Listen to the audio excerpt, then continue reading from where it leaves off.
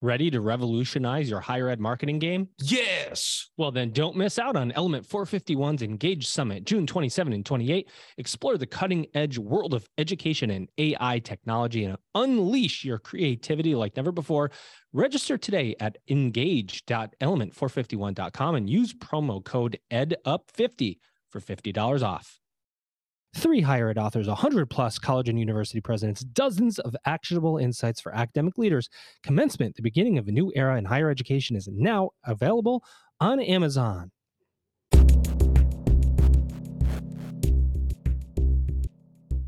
Welcome back, everybody. It's your time to add up on the EdUp Experience podcast, where we make education your business. Dr. Joe Salustio back with you on another episode. As I continue to say this every single time I come on, I'm back with you on another episode. Elvin, my co-founder, of course, of the EdUp Experience, reminds me that I am never allowed to stop because he'll never stop. We're going to continue to interview the brightest and boldest leaders in and around higher education that we can bring to the microphone. I always say that this is a crowdsourced podcast. You can come co-host with me. You can be a guest on this podcast. We want to interview anybody that's got an interesting story to tell. That's why we have 630 something episodes of this podcast, because we always say yes. So that keeps us pretty busy. I want to thank you for those of you that have picked up a copy of Commencement, the Beginning of a New Era in Higher Education, a book that I just recently co-wrote with Kate Colbert and released over Thanksgiving in 2022. It sold thousands of copies already. Of course, we took the first 125 presidents that we interviewed on this podcast and put all their insights and things that keep them up at night and trends they see in higher ed, and we put them all in a book that you can pick up on Amazon. If you haven't, I can guarantee you it will be worth the $32 it costs just to get the insights of those people. It's pretty incredible. So with that said, we are going to, at some point, and don't tell Kate I said this, we will write a second book, but probably not for another year. I mean, it's really hard to do that. I got to be honest. And it takes a lot of dedication, a lot of reading, which, I don't really like reading that much, but, maybe you do. No, I do like reading, but it's a lot of hard work. Instead, we're going to focus on the podcast. We're going to focus on hitting 300,000 downloads. And I have a feeling that the person we're bringing to the microphone today is going to help us move from 280,000 to 300,000 on this one episode. I just have a feeling this is going to go far. But before I bring her in, I'm going to bring in my guest co-host. You know him. You've heard him. I've been on his podcast now, and he's going to tell us about it. Here he is.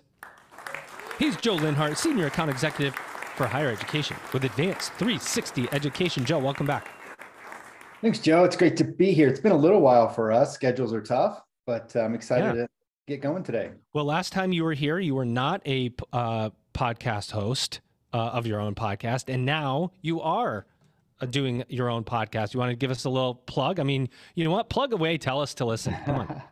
Well, that's true. I would be remiss, though, if I didn't mention Advanced 360 Education first. That's my full-time job. My weekend warrior job is the podcast. Love to talk leadership on the weekends and throughout the week, but certainly love representing Advanced 360 Education as well. But the podcast is doing great. It's off and running. A lot of friends like yourself have really supported us in trying to influence young leaders and leaders that are in the chair in terms of best practices and just in sharpening their leadership acts. So what a good segue to our guest who is leading a very innovative institution. We're going to bring in right now. She's Terah Cruz. She's CEO of ReUp Education. Terah, welcome to the microphone. How are you? I am wonderful. So wait a minute, we're only going to get to 300? Why not 500 after this? There you go. What we've done 600 episodes, but we're going to get to 500,000 downloads. Yes, with just this one single episode. So I don't want to I don't want to go a little short. Under promise and over deliver. One of the first rules you learn in sales, right? Love it. I love it. Okay, so let's level set for the audience, Terah. ReUp Education. Let's assume somebody has not heard of it. What is it that you do, and how do you do it? Yeah, so ReUp was founded 7 years ago, really with the goal of targeting the 39 million, 40 million or so and growing number of people with some college and no degree. The sad truth is a lot of people do exit higher education. And if they don't come back in those first 6 to 12 months, likelihood of coming back really drops off a cliff. ReUp was founded to work with not just those that have been out just a few months, but really those that have been out a long time, because we believe those people deserve support and nurturing to find their way back in, and then ultimately to support them all the way to graduation. We've done that over the years with really coaching at our DNA. There's a lot of technology, there's a lot of systems that go in behind support it, but we believe having real human-human connections is important to helping these people navigate the complex journey back to school and ultimately navigate a system that wasn't really designed in most cases with them in mind. We've been doing that for 7.5 years or 7 or so years, focused on the stop outs. The exciting thing is over the last couple of years since I've joined, we've now expanded that towards working adults in general. Because if you look at the stop outs themselves, their core characteristics, they're working, they have a lot of complexity in their life. It's just true of the rest of 100 million people who are lacking a post-secondary credential. So it's been an exciting few years. We're really unique in our focus on the not just the people who've been out a few months, but people who've been out quite some time, and providing that wraparound support, helping them get back to school and ultimately to a better life. You know, what I love what you said, because that many times these folks are navigating a system not designed for them. So that's a really key point, right? And I want to have you talk about that. But it's funny because I did a LinkedIn post the other day. Up until, I don't know, a couple of weeks ago, we've been saying 36 or 37 million Americans with some college no degree, and all of a sudden it shot up to 40 million. And you go, okay, why isn't that going down with all of the focus that we're putting on this issue? And so it comes brings me to the question of, are institutions focused on the issue of getting stop outs back? The answer must be no, or else it would be going down, right? Or is it just too hard? Is it a loss of focus? Why are there so many students out there that aren't being communicated with appropriately? I mean, that's an assumption.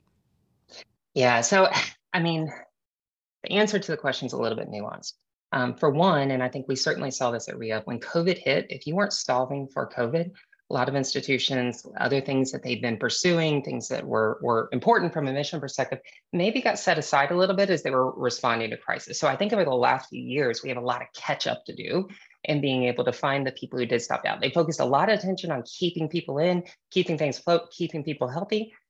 And, there's no judgment there, and did the right thing to keep the school going during those years. But the reality is that means that a lot of people did fall through the cracks. A lot of people didn't receive that level of support and engagement along the way. The other thing I think that is playing to this is a lot of the attention, you even saw this in some of the recent reports that come out on some college no degree, a lot of the attention has just been on those who just recently stopped out. In fact, a lot of the policy guidance is, well, get those low-hanging fruit and get them back in. And our approach is to say, yes, absolutely. The further they get out, the harder it is to get them back in. But we can't forget the people who've been out a little bit long. We can't just ignore them and say, oh, well, that's just too hard. But the reality is, and you touched on some of it, it does get hard. It gets hard to find them. It's hard to convince them and talk to them about what it's going to be like to get back to school when their lives have evolved in such different ways. They may have new complexity in their life. And then ultimately, once you get them back in, it's even harder to keep them if your institution isn't designed for them. And I would say there's one other factor at play that's really making it hard for the average institution out there today to compete. And that is, there's a few large institutions that have really driven up the cost of acquisition in just the open marketing space. So if you're a regional public who wants more adult learners in because you're facing an enrollment cliff, because it's in your mission, you want to do all these things, great. How are you going to do it without spending unreasonable amounts of money on marketing to compete with the large players that we all know to be the dominant players in the market? Before I hand it to you, Joe, I do want to say one thing, and I've done this, I admit, and I would call out anyone in higher ed who's leading any kind of admissions or retention function that hasn't done this, and that is looking at stop outs, and you're looking at your upcoming goal, and the first thing you're thinking about, to your point, Terah, is let's go for the recent stop outs who are more likely to come back so I can hit this immediate goal. Yeah, somebody stopped out 7 years ago. There's much less likelihood that student is going to come back. I can't worry about that right now. I have to worry about the goal that's in front of me. So you never put the resources into really worrying about it and really designing things to bring those students back in a more robust way, because we think term to term, goal to goal, target to target. And this is a long-term play, right? Joe, over to you. I just want to make that comment because I think that is, I've done it. And you have to really train yourself not to do that. It's hard. 100%. And Joe and I, we both have dealt with this our whole careers, and I get passionate about it, Terah. I mean, what I didn't mention earlier, in my spare time, I also teach graduate work at the University of Arizona. And I know you're well educated as well, looked at your background, very impressive stuff. I am just curious what specifically ReUp is doing with some of these guys, because today we're practicing more empathy. We're working on being more flexible with students and, taking the time and kind of meeting them where they're at, maybe more than we did 15 years ago. I wonder, what specifically are you guys doing to help them along the journey? Yeah, so really great question. I'm going to call it one word you said there, which is empathy, which I think is really important. So one thing that ReUp is built into our DNA, and everything, every way that we communicate, every way that we work with students is leaning into that empathy, leaning into that understanding. What that means in practice, and this is why I'd say with any institution, whether they're working with us or trying to do it themselves, you can't do this with scripts. You can't do this on the phone and let me count the time and I got to get to, keep you under 4 or 5 minutes on the phone and get you back as quickly as possible. If you can't lean into understanding where that person is in their life, if you can't lean into understanding the emotional or practical challenges that they have to getting back into school, you're going to have a hard time of getting anything other than those who just maybe forgot to enroll for a term or something specific sort of popped up that doesn't exist anymore, and now they're ready to go back. It's going to be challenging. So specifically in the case of ReUp, we have every bit of information that the institution gives us about them, every bit of information that we're able to collect on that student, we actually build a persona for them. It's actually now patented as of last year, that allows us to build see detractors and motivators on that student, so that when my coaches get on the line, they're not reading from a script. They're seeing what is likely a motivator and a likely detractor, and they quickly look to build empathy with that student. And they do that not just by jumping on the phone, they do that through conversations with text. I look at the text messages, oftentimes the first meeting, 75% of it is over text. We have somebody texting while they're fixing their kids' dinner. And then they'll follow up and have the next message after they put the kids to bed. And then they pick up on what that coach said and then answer the next message in the morning. Then maybe they schedule a call to work through some of the bigger issues. If you can't build that type of communication, if you can't build that type of relationship, which, let's be honest, this isn't just a higher education thing. This is the way we all communicate with anybody in our life. If you can't communicate with them and the realities of their life and the realities of how they communicate with everybody else, you're going to have a tough time at reaching these learners. That's a fact. That's a fact. You're meeting them right where they're at with the busy lives they have going on. And that's not so novel. I mean, we've all had busy lives for a long time, but there's a lot more distractions now in our lives than there used to be, for sure. I have to share with you, and I think this is Captain Obvious stuff, but what I learned way back in the beginning of my career was that graduation was the reason we do this. And so anybody who goes to a graduation that works in higher ed gets that, especially if you walk them through the journey. I'm just curious, thinking aloud here, Terah, your staff, you've been around long enough now to experience graduation. Have they caught that bug, that passion of why we do this? 100%. People choose ReUp, they work here because a number of reasons. One, we built a lifestyle. Sorry, Terah, what percent did you say? What percent? Yeah. 100%. I thought you said 100%.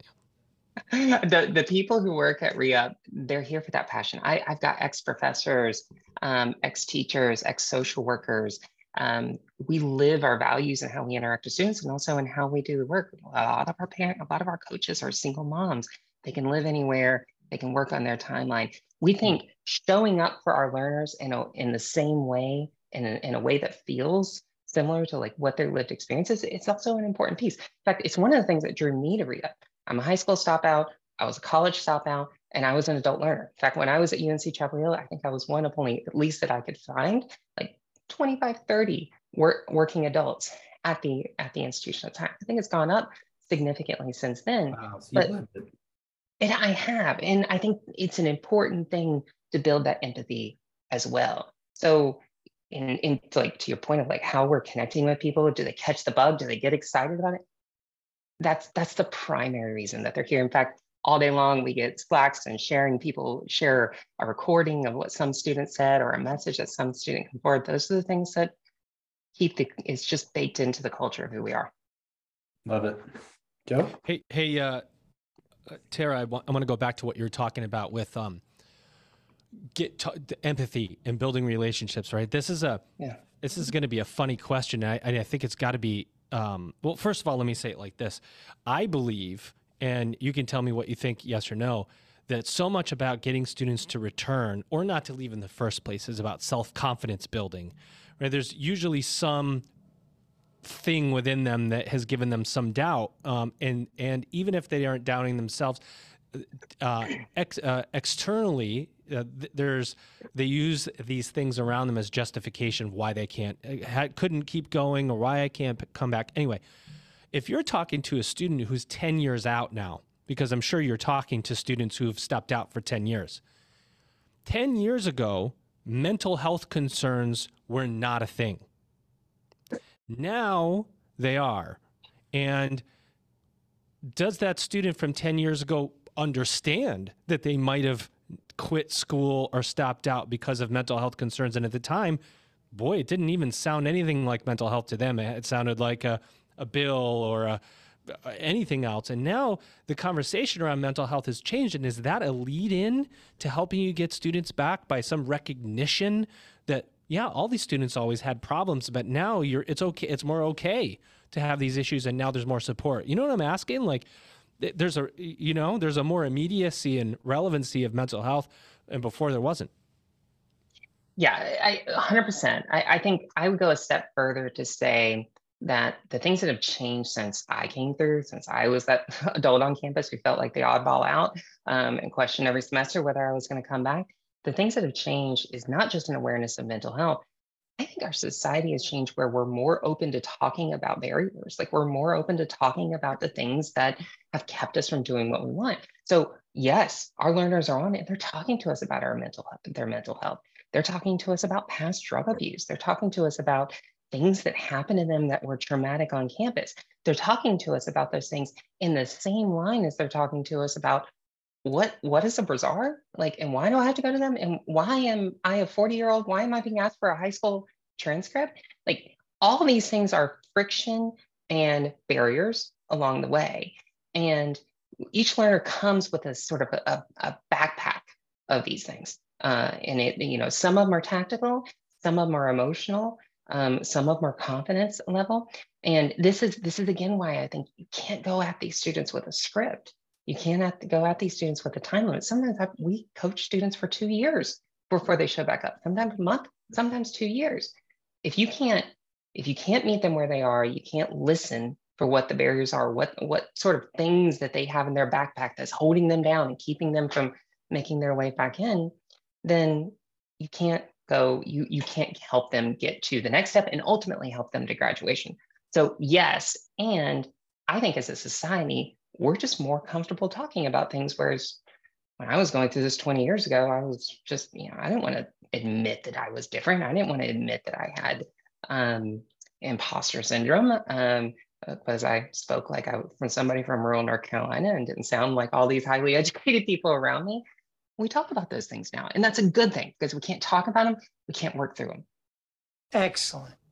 Don't settle for average marketing strategies. Join us at the Element 451 Engage Summit, June 27 and 28, and discover how to harness the power of AI technology in higher ed marketing. Connect with industry leaders, explore cutting-edge technologies, and future-proof your marketing strategy. Use promo code EDUP50 for $50 off. Register now at engage.element451.com. You know that the world of higher education is experiencing evolutions and revolutions. You want to be part of the progress. Commencement, the beginning of a new era in higher education with insights from more than 100 college and university presidents, will show you how. Get your copy of Commencement, the Beginning of a New Era in Higher Education now on Amazon right away. We think you're going to love it. It's amazing. I want to just ask a quick follow-up because I love that, right? That's so important because if you can talk about the issues that you have, you're more likely to overcome those issues and get back into school. But why are students leaving in the first place? What is, is there a reason that you hear, there's this old adage, and Joe will recognize this, that the first reason you get that a student leaves school is not the real one. There's always something underneath it. And so we were trained in admissions to kind of peel back the onion and so on. But there must be trends now of why students are leaving school. Yeah, I mean, look, what's interesting is because we're supporting students who've been further out, the funny thing about memory, I was actually a PhD student in history before this, so I think a lot about memory and like how good memory is. The funny thing about memory when we're talking to people is it might be right, it might be not. It may be skewed by like what is the latest thing that's happening now. But by and large, we see a few common trends that are popping up. Certainly it's the one that we all know. Money popped up. Now, oftentimes if you unpack that a little bit, it's not just school was too expensive. It was, I took on too much working. I didn't take on as much debt as maybe I should because I was so scared of debt that in certain populations, like we see that really, really prevalent, that I worked too much. And then because I worked too much and I couldn't afford, like money is not I couldn't sort of make it through. I couldn't keep up with my classes, therefore my grades declined and I was at risk of academic probation. Or I couldn't get enough financial aid. I chose a school that was too expensive right at the gate for what I could afford because I made the decision because of it was next to home or it was this or it was that. So the first bucket is money. But again, we have to unpack that a little bit and go, what was the challenge? Did you take on too much debt? Did you not take on enough debt? Did you work too much? Did you work too little? And how much of that is relevant to the conversation today and going back? The other thing I think is that we've seen is that belonging. And it becomes that if you left because you didn't belong, like truth is like, that's only going to get worse the further you're out because you're going to feel more and more like an outsider. We have learners all the time saying, oh, but I'm 35. Am I going to be in a class full of 18-year-olds? Hell, I remember at UNC Chapel Hill, my very first semester, I wasn't even that much of an adult learner. I was 26. I had a guy in front of me who said, did you see that person at the party last night? They were so old. They were like 25. Yikes. Those little things, like our learners are scared of those things. So feeling like you're not going to belong as an adult, if that's the reason you left, oh man, that's only going to get worse. Like that fear is only going to compound it. And reality is many of our adult learners who have left, the thing that they experienced while they're there is the thing that they're experiencing today, which is time poverty.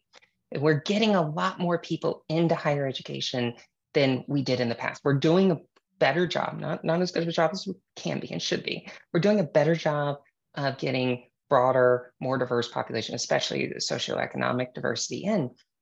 But we're not always aligned to the reality of their lives. People who come from lower income areas, they oftentimes have more time commitments elsewhere. They're helping take care of family. They may be working to keep food on the table of their family back at home still. That time poverty, which is the defining characteristic of what we see of our stop outs, also only gets worse along the way. So it can be all sorts of things that drive it, but like finance, but don't bucket it together because there's a lot that can unpack there. Time poverty, and feeling of belonging. Those are some common themes that pop up. And sadly, all those things just get worse the further you've been out of school in many cases. Time poverty. I like that. Joe. I do too. And part of what I was thinking about, Joe, and I've talked about this on other podcasts, the mindset of the student today and the generation today is a little different than our generation was. And that's not a knock to say, gosh, ours was so much better or anything else. It seems like we have a different mindset towards financial aid and, as you say, money. And then there's a lot of other factors that are at play. But I want to switch gears just a little bit with you, if I could. I went out to the ReUp website this morning and read a bunch of case studies that were really interesting to read. And I encourage listeners to go out and read some of those. I wanted to ask you, as the CEO, how have you been received with universities across the country? Tell us some of the stories and and just kind of how they feel about you. Yeah. Always a question I like to talk about. And I think especially now, as I mentioned earlier, I think during COVID, a lot of institutions went into survival mode. So you would have expected an uptick in this type of work during COVID. We actually saw it go down a little bit. In the last year or so, we've really been like heartened by how many institutions are now sort of beginning to say, ooh, this is a problem that we can no longer ignore. We need to go out there. We need to be doing better with this population. We need to be doing better because an enrollment problem, but we also need to be doing better just from a societal issue problem. So a few things on like how we're being received today. I think a lot of institutions who initially engage with us, they're talking about the same things that we've talked about here. I'm relatively good at getting people back who've been out for 6 months. But after that, I don't know. Like, I don't have a systems for it. I don't have the resources to go after those students. I know I need to. I know I want to. I don't know how, and I don't know what to do to go there. Can we collaborate and figure out how to do it? So that's the primary thing.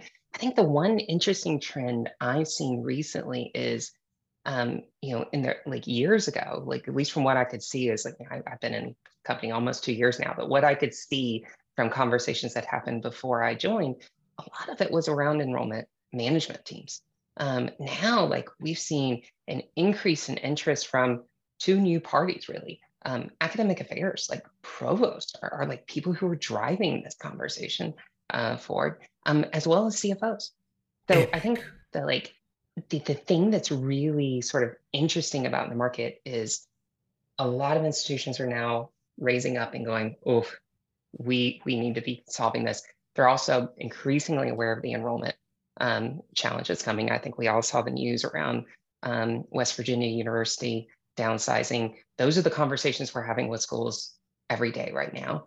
But the real sort of like shift has been that academic affairs and CFOs are now joining the conversation as well. I think the other interesting shift that you didn't ask this, but I think it's an important one, is that it's no longer just institutions. We've actually seen a lot of interest from state governments, because ultimately, this is not just a higher education problem. This is not just an individual like person's family problem. Governments are beginning to realize, oh, this is an actual problem for my local economy. This is a problem for our constituents. Wow. We've begun working directly with states. In fact, our first public one in New Jersey, we launched this summer with 17 of the public schools in New Jersey, and direct sponsorship for the governor, who said, hey, institutions shouldn't have to pay to sponsor this. Institutions, the state itself is gonna come in and say, this is a priority. We have 750,000 people who stopped out in New Jersey alone. We as a state need to come together, and as a community of schools need to come together, help find these learners, help support these learners, and ultimately help them get a credential of value. Amazing. Wow, what a great opportunity for you guys. Just so you know a little bit about me, while I teach in higher ed today, I come from, like Joe does, career education, and I've always been passionate about technical and vocational education. And I'm just curious, do you see a spot for your services in that space as well, or is it mostly on the higher ed side for you guys? Oh, Terah. Oh, she goes. There you go. I'm gonna go on mute to cough for a second. We primarily focus on higher education today. Now, we have begun to experiment in some of the career and technical institutions for students who raised their hand and said, I absolutely don't want this. I want something very specific. Most of what we do in that space, though, is actually working with community colleges. That's been a major focus of ours over the last year. Most of our new partners are public regionals and community colleges coming together, and we find we can address a lot of those needs with our community college partners themselves. Having said that, as we've begun to do more work in our states and our government, they've begun to ask us, like, how can we pull in other things as well? Yeah, it makes sense that the community colleges, right? Because the enrollment's declined like 10% or whatever it was. They were having tons of trouble getting people back. There was the black men were not returning to college. I mean, and particularly black men who were going to community colleges. There were a lot of issues around community colleges. Are you getting those students back, Terah? I mean, Yeah. let me ask you, the question is, are these stop outs coming back to higher education, or is the media noise, I'm going to say the public noise around a college degree having value, or no, get a quick credential, don't go back to, what is that disruption looking like? Majority of our learners are interested in actual a post-secondary credential, associate's degree, or undergraduate. We still see that has value in this population. Sometimes I mean, certainly there's a lot of conversation about like short form credentials, and definitely we've seen interest in short form credentials. Oftentimes we see interest in short form credentials as a stepping stone towards the 2-year degree or towards the 4-year degree.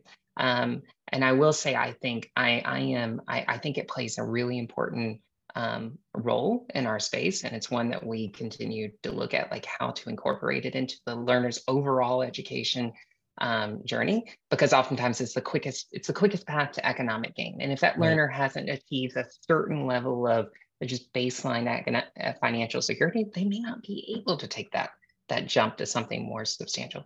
But that longer degree oftentimes is still the best path to a sustainable career, not just a job. And most of our learners intuitively get that. So sometimes I think it's hard to say what that's going to be in the future. Right now, my critique is, look, I come from North Carolina, like way out in the middle of nowhere, about 10,000 chickens per person.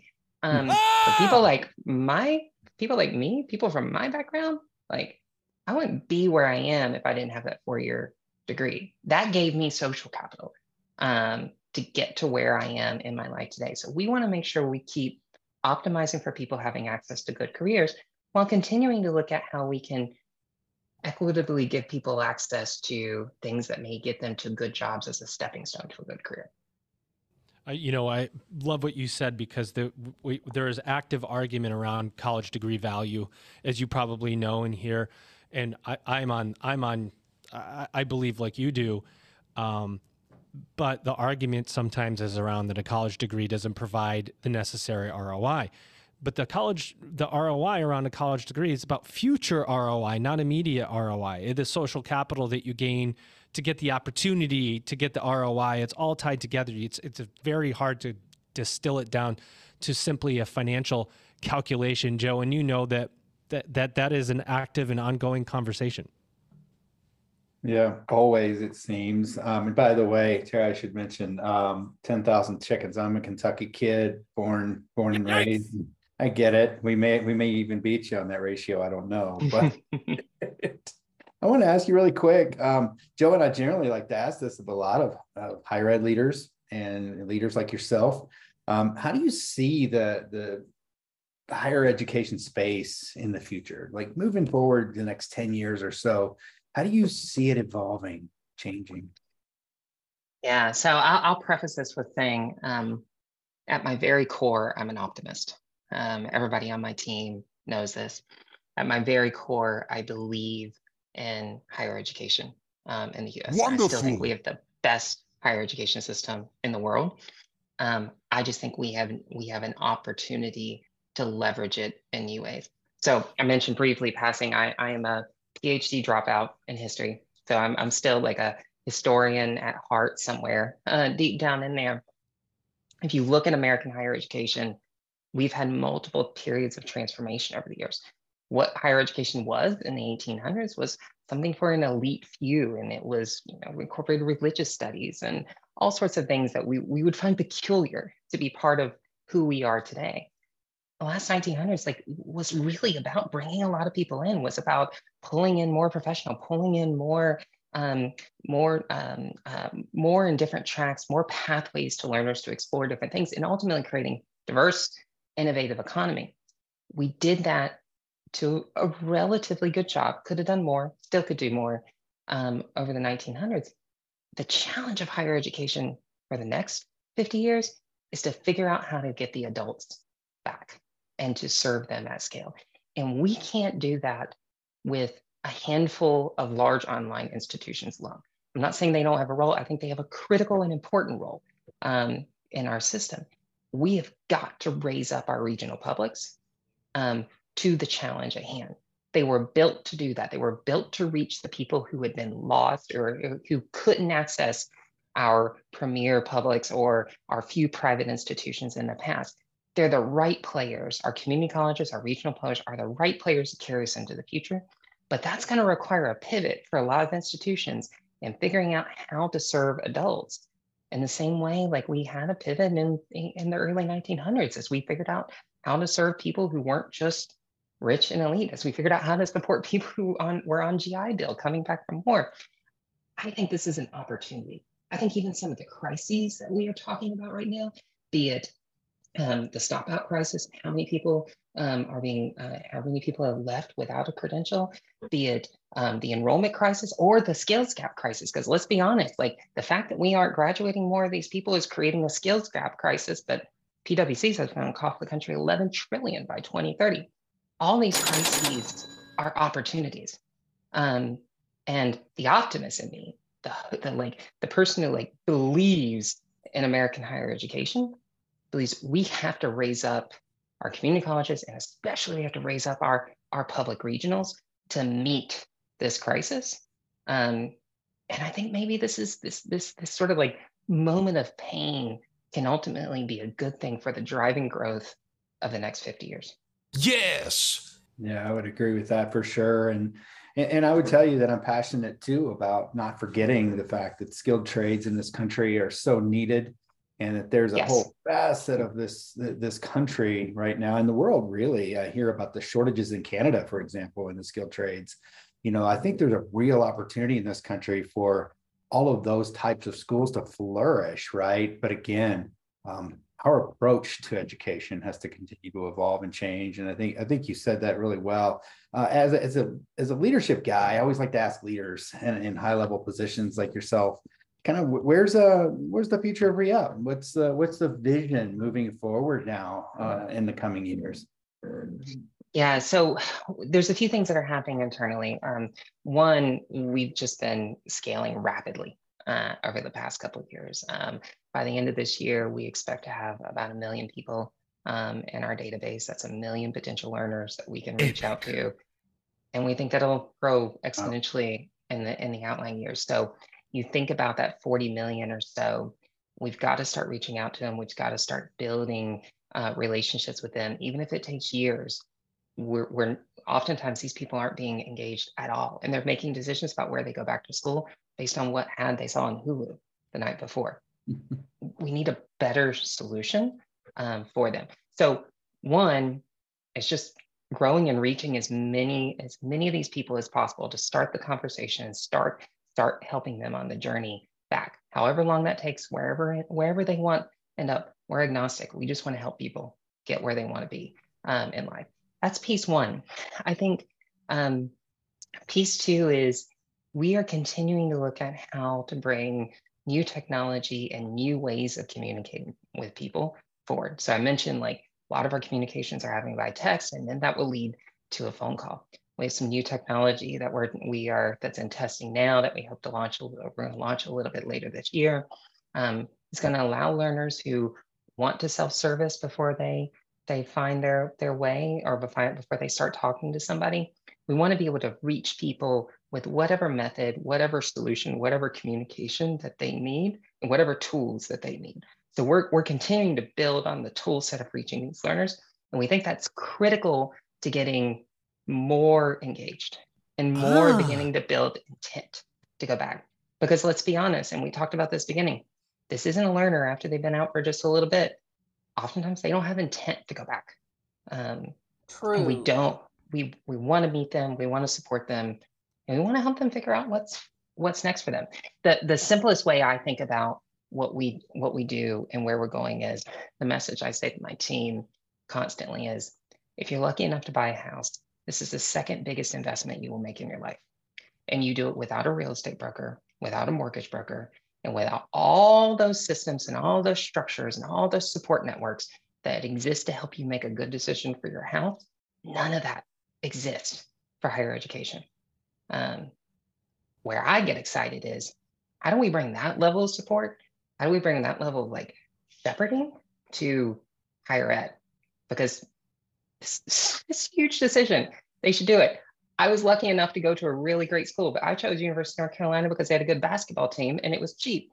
No idea it was a good school. I lucked up. A lot of our learners don't have that benefit. I may have done the same thing, by the way.